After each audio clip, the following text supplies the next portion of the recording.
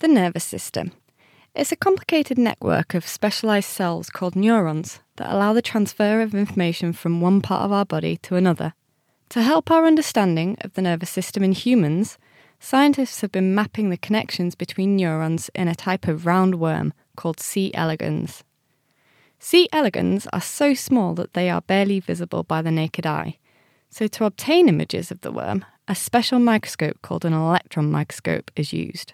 Images are taken along the worm using the electron microscope, and each image is analysed. The positions of the neurons are marked. These marks are then put together to form a map of the neurons through the body of C elegans, a map known as a connectome. Connectomes give us more information on how signals transfer through our bodies and which neurons are used for which actions.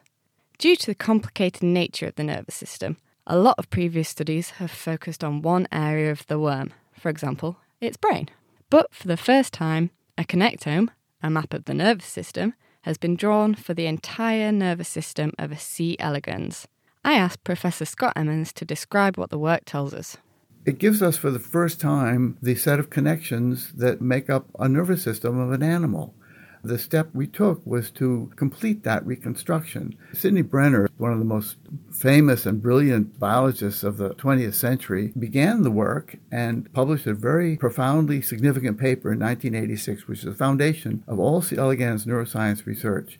But in the days when they were doing this, in the 1970s and early 80s, they couldn't make use of computer assistance. It was all done by hand on paper prints, marking them with colored pens, writing down the position of every synapse. And so they gave us something that was complete by the standard of that day, but there were gaps in it. It didn't cover every synapse across the worm. So what we've done is picked up the same project, and in fact, even using some of the very same electron micrographs, and we digitized them. We can analyze it on a PC. It's not very sophisticated, but it's the bookkeeping assistance from the computer that allowed us to handle the thousands of sections, tens of thousands of mouse clicks and images, and create a map which covers the whole animal and every synapse from sensory neuron input through the network to all the muscles. And we also completed that map for the male. So now we have the complete map for both sexes of the adults of this little worm. Wow, so we've mapped the entire nervous system for both sexes of these worms. That's right. So we've done it for a worm.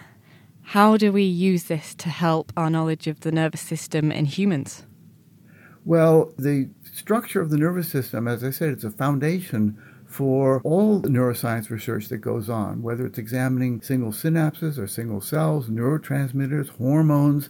There's a massive amount of research on the nervous system in C. elegans and in many other organisms.